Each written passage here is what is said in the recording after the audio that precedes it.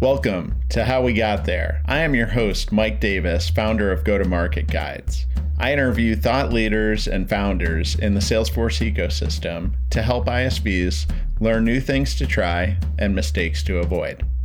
This episode of How We Got There is brought to you by Tequity Advisors, a global sell-side M&A advisory firm with core expertise in B2B enterprise cloud, SaaS, and IT services companies. They are focused on SaaS and ISVs, Salesforce, ServiceNow, SAP, Microsoft, Adobe, and the MSP clouds. Tequity has already completed 22 transactions in the Salesforce and Salesforce ISV ecosystems. Visit tequityadvisors.com, that's TEQUITY advisors.com, to learn how they achieve great outcomes for their clients, both in valuation and in terms. All right, I am here with Jason Hoult, who is the president of Anvil AppWorks. Jason, welcome to the pod. Thank you. Pleasure to be here. Just to kick us off, tell us a little bit about how you found your way into the Salesforce ecosystem, and then dovetail that nicely into who Anvil AppWorks does and what you're all about. Unlike a lot of the folks you've had on recently, or just even in the ISV space, I'm from the business side.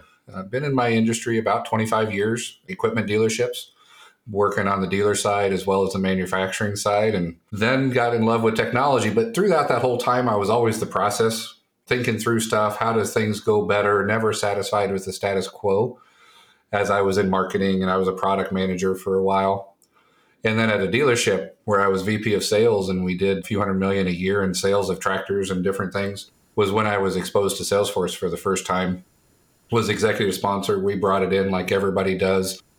We got to get better at this whole account management thing. We chose Salesforce and I put it into place and with a partner and other people at the dealership, but I was a sponsor as the sales manager into there and really fell in love with it. Not from the standpoint of I love software so much as I loved what it allowed me to do. It was the first time that we'd had a partner who we could tweak it, we could do stuff ourselves, we could make it work the way we wanted to. And very first instance, our partner chose our use case to go to Dreamforce and talk about it. And it was really exciting to see that, how we were able to take something that had been a real challenge in the dealership, apply some technology to it, digitize it, and it just made a huge difference in the dealership. And after that, I was in love. Nice. Love that introduction, origin story to your world. It worked for your business. How'd you think of starting Anvil AppWorks? Probably related. Yeah, absolutely. Ended up moving to Minneapolis, where I left the equipment world space and became a Salesforce consultant. Worked for a few groups there and was doing implementation for a SI partner based out of Chicago, Wave 6. Manufacturing was our target market. So it fit pretty well. And did several projects, was one of the first partners helping with a project financial service cloud, so an industry cloud as well. From there was really my exposure to industry cloud's philosophy, strategy. And then also at that same time came across a little known program at Salesforce called OEM. And that would allow us to build an application, an industry cloud ourselves, into a market that was not being served very well from Salesforce. One thing about the dealership space is they all connect, they all do the same types of things, i.e. an industry cloud. But going into them and just selling, vanilla Salesforce and here's a partner, go build it out the way you wanted to, wasn't a great market fit. The dealerships didn't know what to do. They didn't really know what was possible. So they were getting fits and starts into this space. And that's where I was able to take this, say, I know this space. I've been in here 25 years. I kind of know what this is. And oh, by the way, during my consulting career, I became a Salesforce system and application architect. So I learned about this stuff. And honestly, my wife got tired of me learning all the stuff in my day job and then saying, man, I wish I'd known this back at the dealership. Man, I wish I'd known how to do this when I was still in the business. And saying, well, this OEM partner thing came about. Why don't we try it and see if anybody likes it? And here after 5 years or 6 years now, a few people liked what we're doing. So that led us to both the OEM side and why we decided to start the business. It was interesting, though, right off the bat, because We didn't know what our target market fit or anything like that was. So I went for 2 years bootstrapping on the side while working a day job, and then got a few customers, built a little bit more, and then got to where I could do it full time as well in about, let's say, spring of 19. And then was able to take it. This year, we've had a large growth as well and gone from 2 or 3 employees up to 18 now. So we've had a great overnight success, 5 years in the making. Wow. I love that origin story too. You started it, got some encouragement at home, which is always important, but kept the light bill paid with your day job while working on it as the side. And are you still fully bootstrapped then? Nope, we did bring on some investment last year. So we were able to do that in growth. The bootstrap worked very well for us for quite a few years. What we found, though, was with growth, we were always behind the curve a little bit. So we didn't take huge, but we took enough that we were able to hire the person before we needed it, stay slightly in front of the curve so that we could add some employees and get some help, get them trained up before we've got the next customer. I mostly speak to what Salesforce calls ISV force type partners on this podcast. So for the folks that don't know, can you tell us a little bit about what the OEM program is and why it makes sense for Anvil AppWorks to go down that route? It's been perfect for us. And essentially, it is very similar to the ISV force program. The difference is that you are also able to resell a special license from Salesforce bundled with your application. So they call it OEM Force, and it is most similar to a platform license, but some of the requirements are different, and it's out on the developer website to see some of those nuances in there. But the big part is you work with Salesforce, develop your business plan. They agree that it's a great extension of what they have to offer. And unlike in our instance, it's a market that wasn't being well served from Salesforce. So it allows us to target that market, bundle our application, and be that single source for our dealerships, our customers. And in doing so, we also take on first line support responsibility as well. But behind us, we still have Big Blue. If anything goes wrong, we're utilizing the Salesforce platform, full support capabilities as well, and all that the ISV partner program has. It's just they don't have to go to an AE first. They can come straight to us, and we sell them the whole kit and caboodle. I love the model, especially for vertical SaaS. And you have large examples like Encino and Viva, but it's also, you can build a really successful business identifying and serving a niche like you have here. Share a little bit about how you thought about your TAM and your SAM. Maybe you didn't. Maybe you just saw a need. I had gotten a lot of advice, and several people in the ecosystem helped me out a little bit with some ideas there. And one of them was eMyth, and then that kind of grew into the EOS process as well. And one of the things they talked about was when you're starting your business, stay where you know and stay close to home. And you don't have to come out and invent some new market or invent something you don't know very well. Just look around and find a need. That's what I did. I told you I was in the equipment industry for quite a few years, so I knew the dealer base, but I also knew its struggles, and I knew what the customers were looking for. It just happened to be also a good time in our target market. I looked around, and some of the existing vendors were age technology, complacent, whatever you'd like to say, but that's not uncommon in the CRM space. Legacy software has been there a long time, or some dedicated CRM for this one purpose got created. And I hear those stories all the times of CRM for real estate or CRM for this or CRM for that. And that's what our market was as well. And I just knew applying what Salesforce did well with what our expertise was, I felt that I could build a partner that I wanted when I was in the market, when I was in their shoes. And that's what we did. We did it with the Salesforce platform, building essentially customer and inventory 360, to use some of the Salesforce terminology. But I also wanted to have that place where they didn't just sell me the product and leave, that we have a high level of support. So I also modeled the Salesforce signature support model, where for an X percentage above price, you get also support and more of a proactive planning. And I felt that was a win-win. The customers got someone who could be their partner in technology. We got a roadmap. We could focus on stickiness, absorption across the entire dealership, and just continue delivering value and get deeper and deeper with our customers because that's what they were looking at. And then the market itself, we started with very, very targeted. We started with John Deere. John Deere has quite a few dealer systems that they provide that are all, just do one thing, very typical in the industry, but they had integration capability. And I knew that dealers in that space would all use the same code to talk to the same systems. So I felt by being the most efficient in our code base, we could focus on one brand, look within their organization. It was one I knew very well, and land and spread that way and learn the ropes. We were new to this, and we didn't want to make too many mistakes before we had a velocity or a stable foundation to grow off of. We started with one customer, and a month later added another, and a few months after that added another, and it was just a way for us to grow and learn our market at the same time. And then here lately, we've been growing substantially as well from that.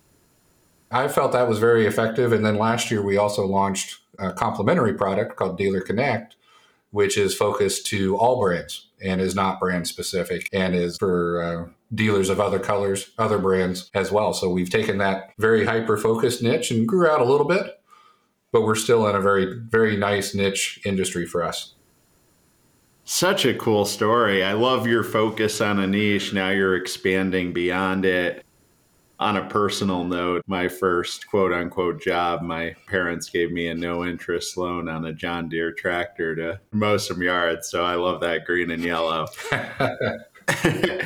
Before I get into what's been successful in driving your growth from like a demand gen perspective, I want to double click on one thing you said about the premium support. And this is applicable for ISVs and OEMs listening. So for the folks that don't know, Salesforce, for a percentage of your AOV, your annual order value, you can add a couple different levels of premium support, and that gets counted as ARR, MRR, recurring revenue for Salesforce. And so they've kind of trained the community to do it. It sounds like you're offering a similar concept. Are you charging a percentage of spend, or how are you thinking about that? Yeah, it's a great question. As an ISV and an OEM attacking an industry, I didn't have to look too far for best practice on how to do it. And Salesforce has been a great model for me. So looking at how they approach the industry as well as how they support it, we took that and leveraged it. So one of my challenges in the days of consulting world was you never really got too deep with the customer. And if you did, it was managed services, but SIs are just wired differently. They're time and material, they're building SOW, and it's get on to the next side. When we're in the ISV space and we've got that monthly reoccurring revenue, it puts us in a different spot. And what I really liked about that was I do a very similar percentage of net revenue, 25%, and that gets them in. And it allows us then to get a reoccurring support stream. And as a salesperson, I always felt the strongest thing was, can I get a yes once and not every time everything that they needed? So what I was going for was get that yes, I want your product, I want your support, and here's the bill. And let it be an AP function after that, just to collect the invoice, deposit the check thing. And then all I had to do was keep them happy, keep them wowed, keep delivering value, and we would just keep getting stickier and stickier. So that allows us to do things like road mapping with customers. As an ISV partner, talking about getting on their calendar and talk about how we can get deeper with you over the next 3 or 4 months or 3 or 4 quarters is a huge business value to me, as well as my dealerships. So it allows us to be that partner, EOS, as you do your niche. And we want to be that partner for our customers on their digital transformation journey. Looks like I should read it once or more twice. But that's our niche is how can we be partners as our dealers go through this digital transformation journey? Thanks for sharing that. Yeah, for ISVs listening, consider if you have the support set up to, support premium support offering. It's a good way to increase your average order value. And it helps you and the customer. Everybody wins with that. We just have a much better relationship because my sponsors inside the dealership can come to us with a great idea. And the first thing we ask is, great, it'll be 10 grand. Every great idea doesn't start with a bill, and they don't have to go to their CEO for approval of anything. We can just make it happen because the payments are already coming in. Switching gears a little bit to talk about go-to-market. For you as an OEM, how are you thinking about driving demand and kind of dovetail into what's one of the best programs that you've created or tactics that you've used to fill the funnel? We really focus on two ways. One is just like a lot of ISVs, we focus on the AEs within Salesforce as well. They're targeted with this same market. By finding us and knowing about us, we're able to help them close deals faster, more effectively, close deals they would have lost because of the market that we have in, and our product fits the market really well. So we've done a lot of work with AEs as they're looking in their manufacturing space, et cetera, to find those people who are in their market but not really a good fit. And that's where we come in.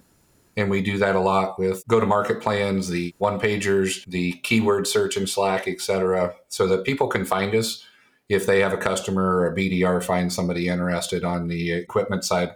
That's been really effective for us. We do have our own sales team as well that has both equipment dealership experience, a product, and then we're just hiring our second salesperson as well, and coming in from a completely different industry, but from a Salesforce ISV partner who knows about the benefits of the platform and how we can tackle some of the problems. So with that, we've done a lot of brand awareness through our marketing campaigns. We've done that with blogs and case studies, and then really has been a focus for our marketing team. If you've read Benny Hoff's Behind the Cloud from quite a few years ago, he talks about the value of getting customers to talk to each other and to hear each other's stories. And we've taken that to heart. So if you go to our website, anvilappworks.com, you'll find blog post after blog post of our customers telling us stuff and focusing in on a problem statement. How have they tackled it? How have their users adopted it? We use that in sales. We use that in referrals. Customers use that to learn the next way they can benefit from us. And that has done a really good job of feeding the pipeline as well.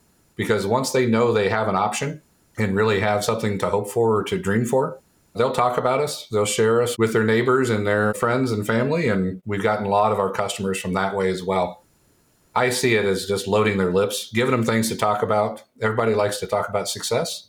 And when we have customers telling other customers about our success, it builds a pipeline by itself. Love that. And through your journey of building Anvil AppWorks, what are you most proud of? Really seeing the excitement at the dealerships. It's what drove me as a consultant to say, man, I wish I had this, to building it and putting it out there. And the very first event we went to, we were in a pipe and drape little booth in the back corner of a hotel conference room, and we had a line down the aisle. And it was just because of the buzz we were making. So that was great. But then also just the fact that we've been able to put it into practice. I had the pleasure this morning, even in fact, of talking with a customer and just gushing over the analytics capabilities that's built into Salesforce that is just on the platform. We didn't have to build any of it, but what he does have now is scheduled email reports and just what it's able to share with his dealership. And he just feels like they have a much better understanding of what's going on and their people. And that's what I'm proud of, is because that's what I wanted. It's what I'd hoped to deliver. And then to get that positive reinforcement back that, yeah, it's making a difference. That's what I'm here for. That's what makes us happy. On the flip side, what mistakes have you made along the way in your overnight success that's 5 years in the making? Yeah. Wish I could say I just had one, but I got two, and I think they're both worthwhile sharing. One is, as a founder, coder, bootstrapper, I was feature chasing quite a bit at the beginning. And we had a lot of good ideas that never went anywhere once we built them out and developed them. While we had good target market fit, not every feature launched and was successful right off the bat as well. So if going back, I would have had a little bit more feature discipline right off the bat and made sure that as we launched it, we also supported it and got people using it as well. So feature bloat is something that's pretty common, and yep, it got us as well. The other one is, as proud as we are of the signature support, it is also not a license to just take any request for no extra charge. And being very clear and upfront, and Salesforce does a great job with it. So if you're interested in that type of model, go download their brochures, their discussion about it. And they're very clear about what is in it and what's not. And if you go that route, make sure to do that same thing. Be aware of what's included. And we've done a great job now of taking our features and allowing dealerships to customize around our features. But it's not for the weird and unusual, as we call them internally, where we get an idea that's just off the wall. That's not included. Being very clear. Yeah, I created this one time at a previous company I worked at, and then now with my current business as well. Creating a slide about what you do and what you don't do is really well received by the customers. Customers just want to figure out what's in and what's out, and they're fine with it.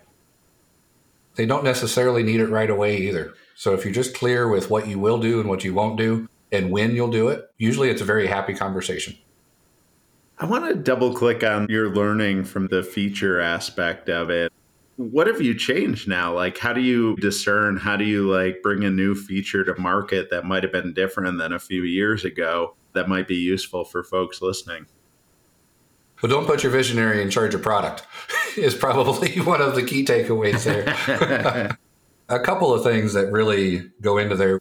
We converted all of our packages to 2GP, which was a really good opportunity for us to realize what worked and what didn't work and bring it all to second generation packaging with Salesforce. But during that same process was when we really wanted to understand our DevOps process. And we brought in a VP of product. He's got quite a few years of experience in the space, both from the technology space and the equipment dealership space. But more so, he also brought a real understanding of what software lifecycle needed to be. And we use internally, we felt a really good match with Microsoft DevOps and the Salesforce SFDX and 2GP packaging. It just seemed to be that one platform that allowed us to really understand our features well, what work went into them, manage our source code, run it through 2GP, and automate ourselves quite a bit. And when we did that, it really made it obvious which ones didn't have enough thought put into them yet, or which ones we hadn't yet got enough feedback on. It allowed us a great place to keep active on them, but not find that out after we had spent all the development dollars on them. It forced us into some of that discipline there. So the sooner you can embrace SFDX and the sooner you can embrace 2GP packaging and learn some of those tools, it'll really help in that area, and it's been a godsend to us. Ah, that's awesome learning. I could tell you fully adopted traction throughout your business. The EOS system, I just actually reread that book for folks that are wondering when Jason's saying visionary and hasn't talked about rocks yet, but I'm sure thinks about them all the time. The current one is Rocket Fuel, and employee number 3 was my integrator, because I knew if not getting that person into place that I would probably experience a lot more learning lessons than what she's been able to keep us into. So I luckily had one of those in my background that I'd worked with before that I knew was going to be successful. So as soon as we made the decision to grow this place, put the full sales pitch on her to come on board, and Julene Deers joined us December of 21 and has really been a great partner in growing this place. She's even got the great last name, as she said, because her name's Deers.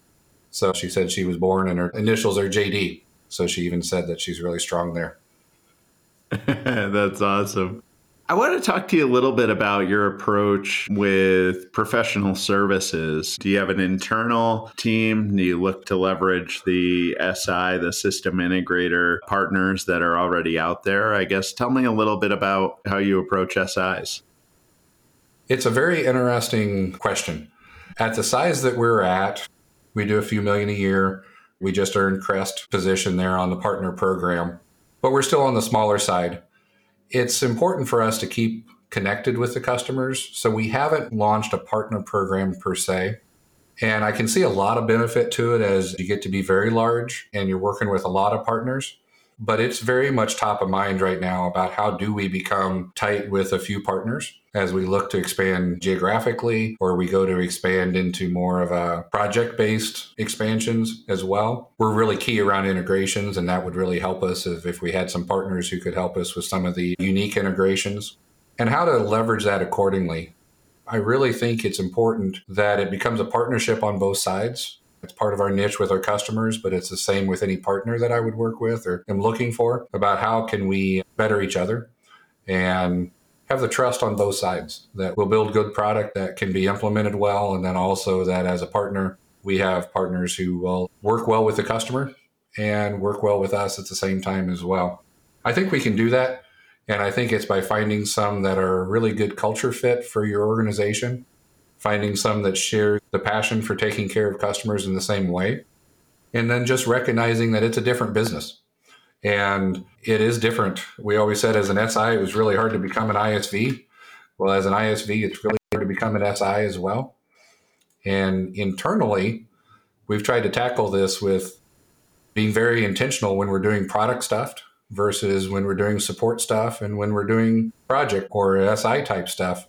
Because, at our size of 18 employees, a lot of times it's the same person trying to tackle all three of those. And they just take a different mindset. So we're excited to grow to the point that we feel like we can bring on some of those SI partners and help us. Internally, though, we just had to really get our head around what it meant to be product and then also supporting it that way. Nice. So that might be into the next question. What are you working on now? What are you working on this year? What are the rocks for this year that you can share?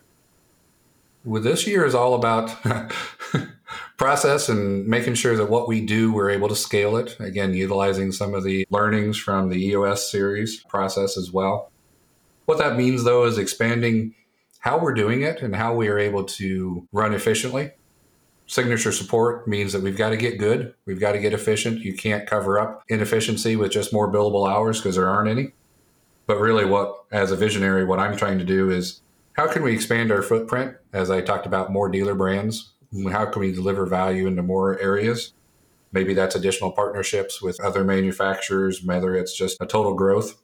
And then the name of our game in industry is integrations. So we're looking at a lot of great integration opportunities, both from what Salesforce is offering on Data Cloud, some of what we do as an analytics partner, and then all of our manufacturing partners are seeing what we're doing and giving us more integration opportunities as well. So lots of opportunities for us internally, market-wise, and then also just how do we build the product better and deliver even more value. Oh, beautiful. Well, I'm going to wrap up here with the final three rapid fire questions, 10-second answers. You ready to go, Jason? I am. All right. Who is one company or person in the ecosystem that you track or follow? I follow John Jessup over at 1440. He's been in the industry a long time. Every event I go to, he's there, and I happen to run into him or hunt him down and just hear what's going on. And it was no different. I just got back from TDX last week and ran into him there and sat down and chatted for a while. And it's always learning, always hearing what new idea he has as well. And it's just a great person to follow if you're anywhere near the commerce or space or any of the things that they cover there at 1440. He's such a warm, good person. What would you tell yourself day one of working in the ecosystem? Really focus on that target market fit. We had it very well, and it's been paying dividends from there, but really understand what that business needs, how can you deliver it, and how to do it simply and straightforward. Probably bring that feature bloat back into there. Do it MVP, keep it straight, keep pure, and focus on adoption and target market fit. And lastly, what gives you energy in your personal life? I'm always tinkering. I'm always creating. And whether it's classic cars, I've got 2 cars from my youth that I get to play around with. One was the car I had, and one was the car I dreamed I had in high school. So I had a Blazer in high school, and I've got a nice example of that. And I always wanted a Corvette, and I was lucky to find one of those as well from my generation. So I get to tinker and enjoy those with the family. I love that. Jason, absolute pleasure. Love what you're doing. Love the energy you bring to the community. Thanks for sharing. It's my pleasure as well. Thank you for bringing it to the place. Thank you for listening, and I hope you learned something from today's episode of How We Got There. If you enjoyed this episode, make sure to subscribe on iTunes and leave a review. I'll see you here next time.